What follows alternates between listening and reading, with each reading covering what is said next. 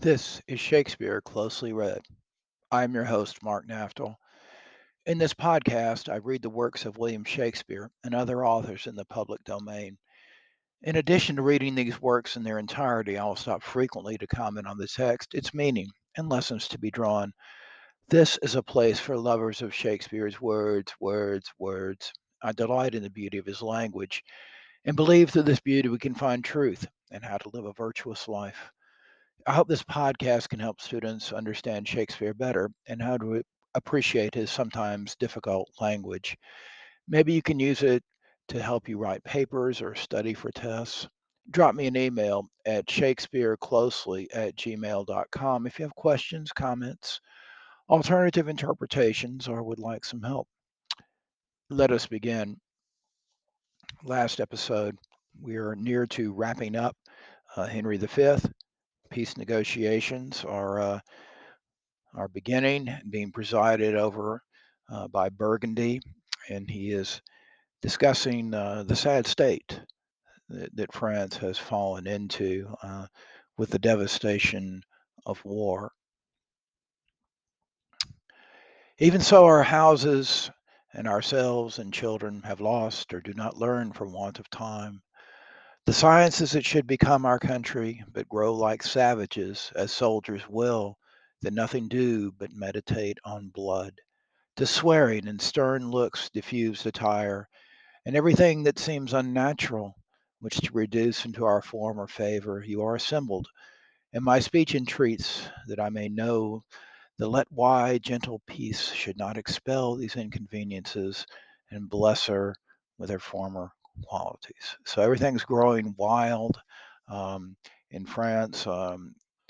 Obviously, Burgundy, this character, and therefore Shakespeare, did not think that nature was untamed nature was necessarily a good state of affairs because everything's growing wild and savage, and the students aren't learning, children aren't learning, and so forth. Back to the text, King Henry. If Duke of Burgundy, you would the peace whose want gives growth to the imperfections which you have cited, you must buy that peace with full accord to all our just demands, whose tenors and particular effects you have and schedule briefly in your hands. So Burgundy's got his list of demands there, and Henry's not going to be shuffled off with just some lofty talk of peace. He wants his demands given. Burgundy. The king hath heard them, and to the which as yet there is no answer made. Henry. Well, then, the peace which you before so urged lies in his answer. So Henry's willing to go back to war. King of France. I have but with a curiosity eye or glance the articles. We would call that a cursory glance. The word here is curs, cursitory, not curiosity, cursitory eye, or in glance the articles. Please with your grace to appoint some of your council presently to sit with us once more with better heed to resurvey them. We will suddenly pass our accept and peremptory answer. So he wants a chance to look at it again. King Henry, brother, we shall go, Uncle Exeter, and brother Clarence, and you, brother Gloucester, Warwick, and Huntington, go with the king, and take with you free power to ratify, argument, augment, or alter as your wisdom's best shall see advantageable for our dignity, anything in or out of our demands, and will consign thereto. Okay, so Henry gives authority to his nobles, to his family, um, to modify the demands as need be. So he trusts them that much. Back to the text, still Henry. Will you, fair sister, go with the princess or stay here with us? Okay, this is directed to the Queen of France. Queen of France, our gracious brother, I will go with them. Haply a woman's voice may do some good when articles too nicely urged be stood on. Okay, so you're saying that maybe she can get them to agree, too nicely urged. Sort of a nice way, if you will, of saying that uh, one side or the other won't give. Maybe a woman can help reach agreement. King Henry, yet leave our cousin Catherine here with us. She is our capital demand, comprised within the fore rank of our articles. Okay, so Henry is demanding the hand of Princess Catherine in marriage. So he's still sort of a military man here, and very, very blunt, as we'll hear in his wooing in just a moment. Queen of France, she hath good leave. All but Catherine and King of England and Alice exit. Okay, Alice is there as a chaperone. King Henry, fair Catherine and most fair. Will you vouchsafe to teach a soldier terms, such as will enter at a lady's ear, and plead his love suit to her gentle heart? Catherine, your majesty shall mock at me. I cannot speak your England. Of course, her English is much better than in the earlier scene when she didn't even know like the words for the parts of the body. And so she must have been at work, maybe with Alice teaching her. Uh, Little joke there, of course, speak your England. She's about to become Queen of England here. Speak your England. Of course, he means English. King Henry. Oh, fair Catherine, if you will love me soundly with your French heart, I will I will be glad to hear you confess it brokenly with your English tongue. Do you like me, Kate? Catherine. Pardonnez-moi, I cannot tell what is like me. King Henry. An angel is like you, Kate, and you are like an angel. Okay, so Henry's doing the best he can to woo here. It's obviously doesn't suit his blunt military character. Catherine to Alice. Qu'est dit-il? Que je suis semblable à l'angle? The ang? I think I think that means a lamb. Um, or an angel. I guess it's an angel. Alice. Oui, vraiment, sur votre grâce, ainsi dit-il. King Henry. I said so, dear Catherine, and I must not blush to affirm it. Catherine. Oh, mon Dieu, les langues des hommes sont pleines et tromperies. And I don't believe men and their trumperies. King Henry to Alice. What says she, fair one? That the tongues of men are full of deceit? Alice, oui, that the tongue of the man is be full of deceit. That is the princess. King Henry. The princess is the better English woman. Okay, so he's saying English woman would say the same thing. A faith, Kate, my wooing is fit for thy understanding. I am glad thou canst speak no better English, for if thou couldst, thou would find me such a plain king that thou wouldst think I have sold my farm to buy my crown. I know no ways to mince it in love, but directly to say, I love you. Then if you do urge me further than to say, do you in faith, I wear out my suit. Give me your answer of faith, do, and so clap hands on a bargain. How say you, lady? Okay, so Henry's doing it just like a bargain, if you will, between businessmen. It's not very romantic. That's certainly true. Catherine, so votre honneur, me understand well. King Henry, Mary, if you will put me to verses or to dance for your sake, Kate, why you undid me. For the one I have neither words nor measure, and for the other I have no strength in measure, yet a reasonable measure in strength. Okay, so little play there on words and measure versus and measured or dance. So he has no strength in measure, yet a reasonable measure in strength. So it could be implying there that he certainly has a lot of strength in his army. If I could win a lady at leapfrog or by vaulting into my saddle with my armor on my back, under the correction of bragging be it spoken, I should quickly leap into a wife. Okay, rather interesting image there of leaping into a wife. Back to the text. Or if I might buffet for my love, that is, fight for it, or bound my horse for her favors, I could lay on like a butcher and sit like a jackanapes, never off. But before God, Kate, I cannot look greenly nor gasp out my eloquence, nor have I no cunning in protestation, only downright oaths, which I never use to urge, nor never break for urging. Okay, so he's saying that he doesn't like to give an oath, that is, swear for something, but he will, and if he does, he's not going to break it. Back to the text. If thou canst love a fellow of this temper, Kate, whose face is not worth sun burning, that never looks in his glass for love of anything he sees there, let thine eye be thy cook. Okay, so image yet again of the sun there, and he's saying his sun even isn't the sun won't even burn it. That is, turn it red or anything, because he's so so bad looking, I guess is what he's saying. And he's saying he's not vain, though. He's not going to look in this mirror, and he doesn't love himself. Let thine eye be thy cook. That is, I guess, make him up like a meal. Back to the text. I speak to thee, plain soldier. If thou canst love me for this, take me. If not, to say to thee that I shall die is true. But for thy love, Lord, no. Okay, so standard conventional wooing said, "Oh, I'll die if you don't love me back." He's saying, "Yeah, I'll die, but someday, but not because you don't love me." He's very forthright, honest here. Back to the text. Um, Yet I love thee too. And while thou livest, dear Kate, take a fellow of plain and uncoined constancy, for he perforce must do thee right, because he hath not the gift to woo in other places. Okay, so interesting there. He says, "Hey, I'll be faithful because I'm no good at this romance stuff, so you can trust me." Um, For these fellows of infinite tongue that can rhyme themselves into ladies' favor, they do always reason themselves out again. What a speaker is but a prater, a rhyme is but a ballad, a good leg will fall, a straight back will stoop, a black beard will turn white, a curled pate will grow bald, a fair face will wither, a full eye will wax hollow. But a good heart, Kate, is the sun and the moon, or rather the sun and not the moon. For it shines bright and never changes, but keeps his course truly. Okay, so Henry there points out that things that might get a young woman's favor, like someone who's strong, has a good head of black hair, a black beard, and so forth. Um, they're all going to change with age. The fair face will wither.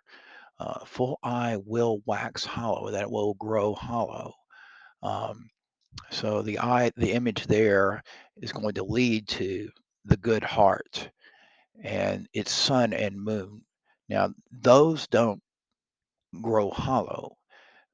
And he starts here with the image of both the sun and the moon. But he takes it back rather and restricts himself to the sun yet again.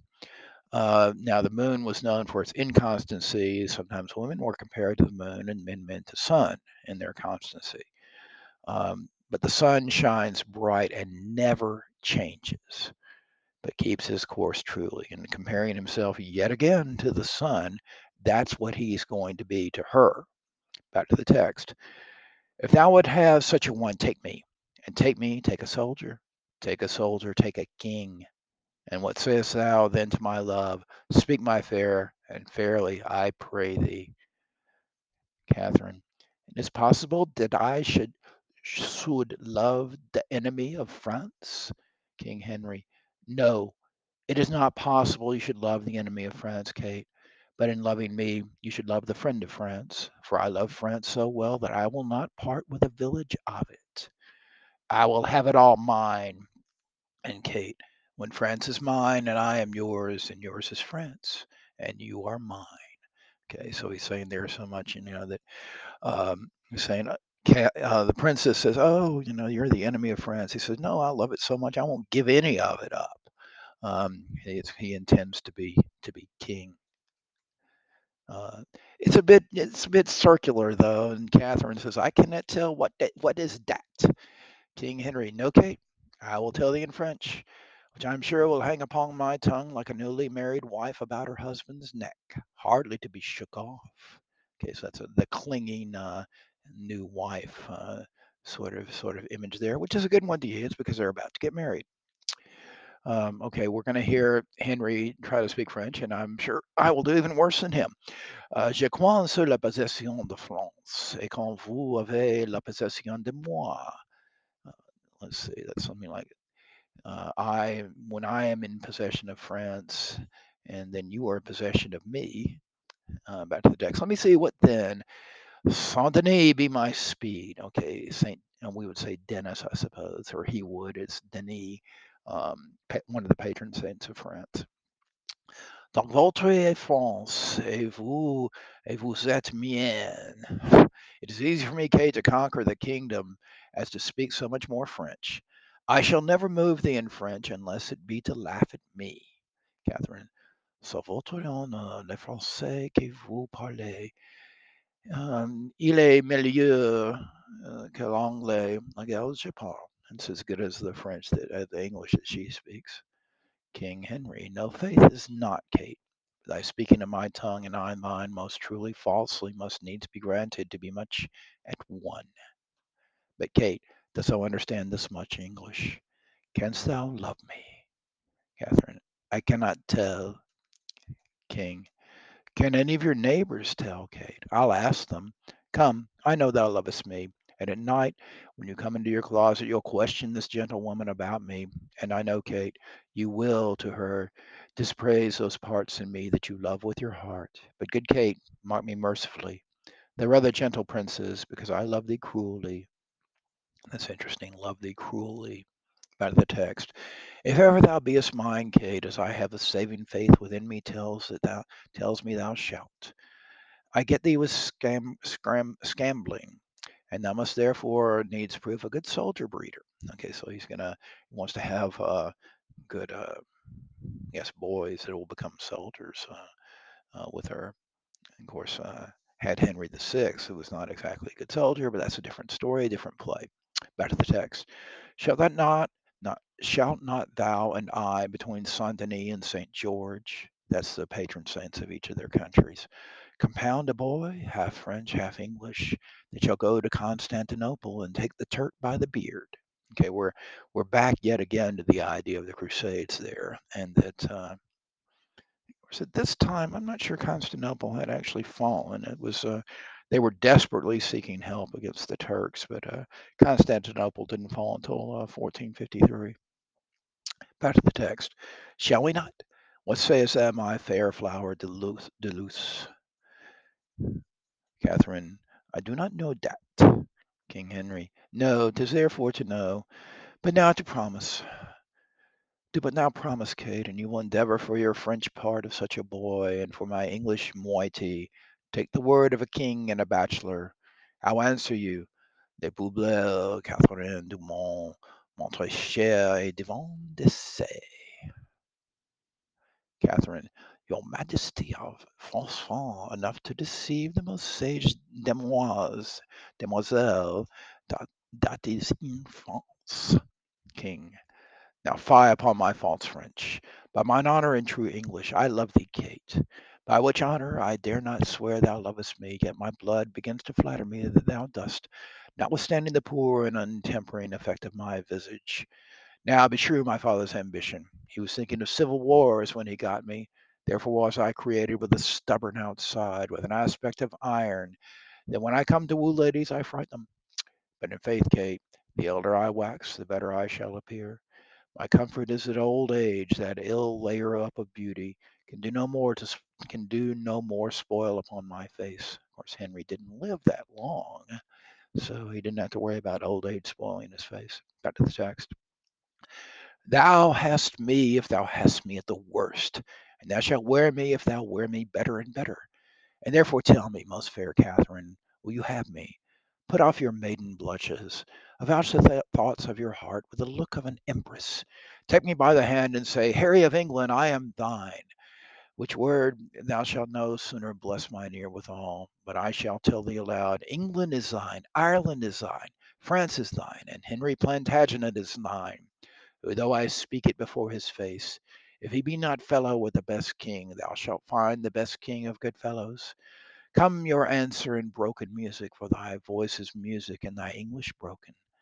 Therefore, queen of all, Catherine, break thy mind to me in broken English.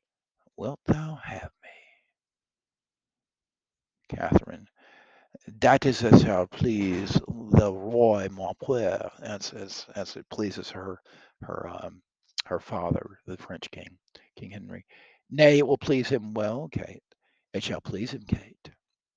Catherine, then it shall also content me. King Henry, upon that I kiss your hand, and I call you my queen. Catherine, laissez, monsieur, laissez, let go.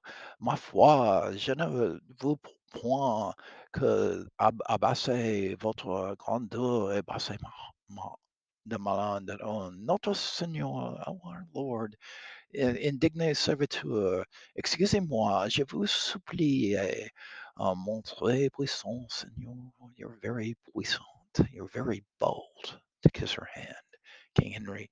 Then I will kiss your lips, Kate. Okay, he is getting really bold now. Catherine, la dame de demoiselle pour être passée devant le nos.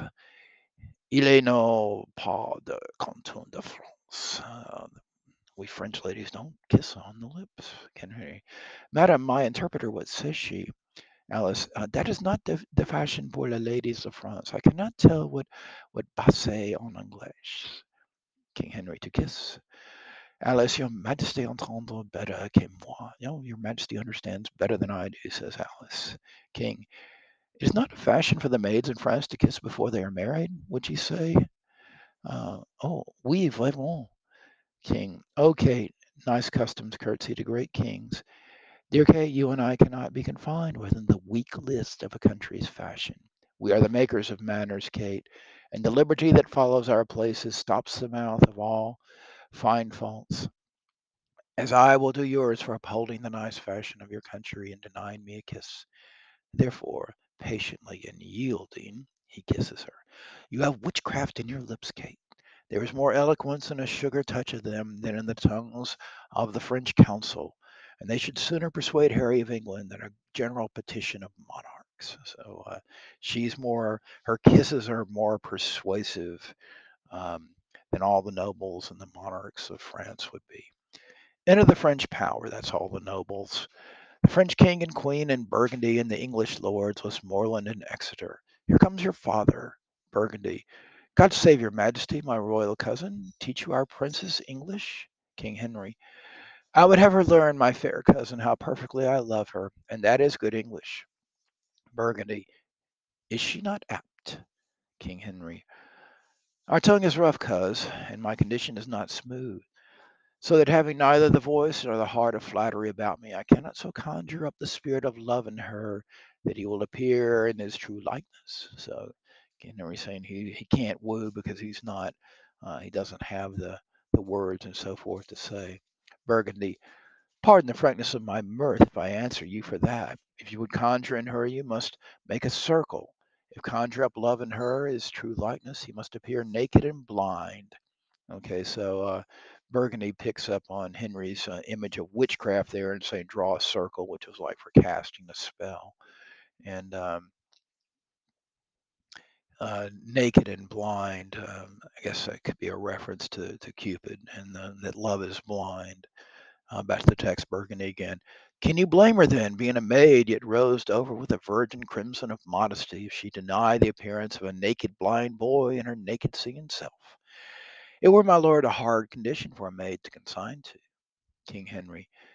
Yet they do wink and yield, as love is blind and enforces. Burgundy. They are then excused, my lord, when they see not what they do. King Henry. Then, good my lord, teach your cousin to consent winking. Burgundy. I will wink on her to consent, my lord, if you will teach her to know my meaning. For maids, well summered, summered and warm, are kept like flies at Bartholomew tide, blind though they have their eyes, and then they will endure handling, which before would not abide looking on. So a little image there of wooing, and I suppose cuddling and so forth when they become married. King Henry. The moral ties me over to time in a hot summer. And so I shall catch the fly, your cousin, in the latter end, and she must be blind too. Burgundy, as love is, my lord, before it loves. King, and it is so, and you may some of you thank love for my blindness, which cannot see many a fair French city, for one fair French maid that stands in my way. Guess a little threat there that he might start taking cities again. King of France, yes, my lord, you see them prospectively, and cities turned into a maid, for they are all girdled with maiden walls that war hath never entered. Okay, so the king says, oh no, don't take our cities. Henry, shall Kate be my wife? King of France, so please you, Henry. I am content. So the maiden cities you talk of may wait on her. So the maid that stood in the way for my wish shall show me the way to my will.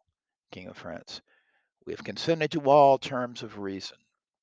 King Henry, So, my lords of England, Westmoreland, the king hath granted every article, his daughter first, and in sequel all, according to their firm proposed natures. So, King of France gave in to everything, and he's consented to Henry marrying his daughter. So, looks like all they need to do is have a child, and both kingdoms will be united. Of course, that didn't happen, but looks nice now. Exeter. Only have not yet subscribed this, where your majesty demands that the king of France, having any occasion to write for matter of grant, shall name your highness in this form and with this edition in French. Notre très cher fils Henri, roi d'Angleterre, héritier de France.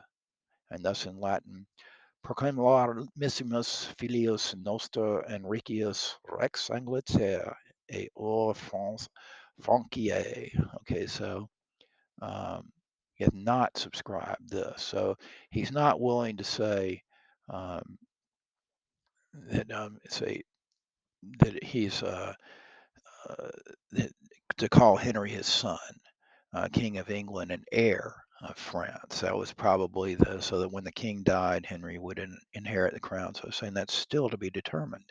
King of France, nor this I have not, brother, so denied. But your request shall make me let it pass. So he seems to be saying, well, I'm not going to quite do it, but it's going to become that way anyway through, I suppose, the marriage, King Henry. I pray you then in love and dear alliance, let that one article rank with the rest, and thereupon give me your daughter, King of France. Take her, fair son, and from her blood raise up issue to me, that the contending kingdoms of France and England, whose very shores look pale with envy of each other's happiness, may cease their hatred, and this dear conjunction plant neighborhood and Christian-like accord in their sweet bosoms, that never war advance his bleeding sword twixt England and fair France. Okay, so they're looking at each other with hatred because they envy each other's happiness. So that's where there's a strange image there. Um, but that it be peace. Of course, it wasn't peace, and France and England remained at war for quite some time. Only until the start of the 20th century did they become allies, really. Lords, amen, King Henry. Now welcome, Kate, and bear me witness all that here I kiss her as my sovereign queen. He kisses her and flourish, Queen of France.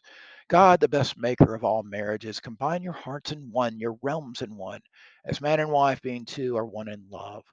So be there twixt your kingdoms such a spousal that never may ill office or fell jealousy, which troubles off the bed of blessed marriage, thrust in between the paction of these kingdoms, to make divorce of their incorporate league, that English may as French, French Englishmen, receive each other. God speak this Amen. All Amen. King Henry, prepare we for our marriage, on which day my lords of Burgundy will take your oath, and all the peers for surety of our leagues. Then shall I swear to Kate, and you to me, and may our oaths well kept and prosperous be. Senate, they exit.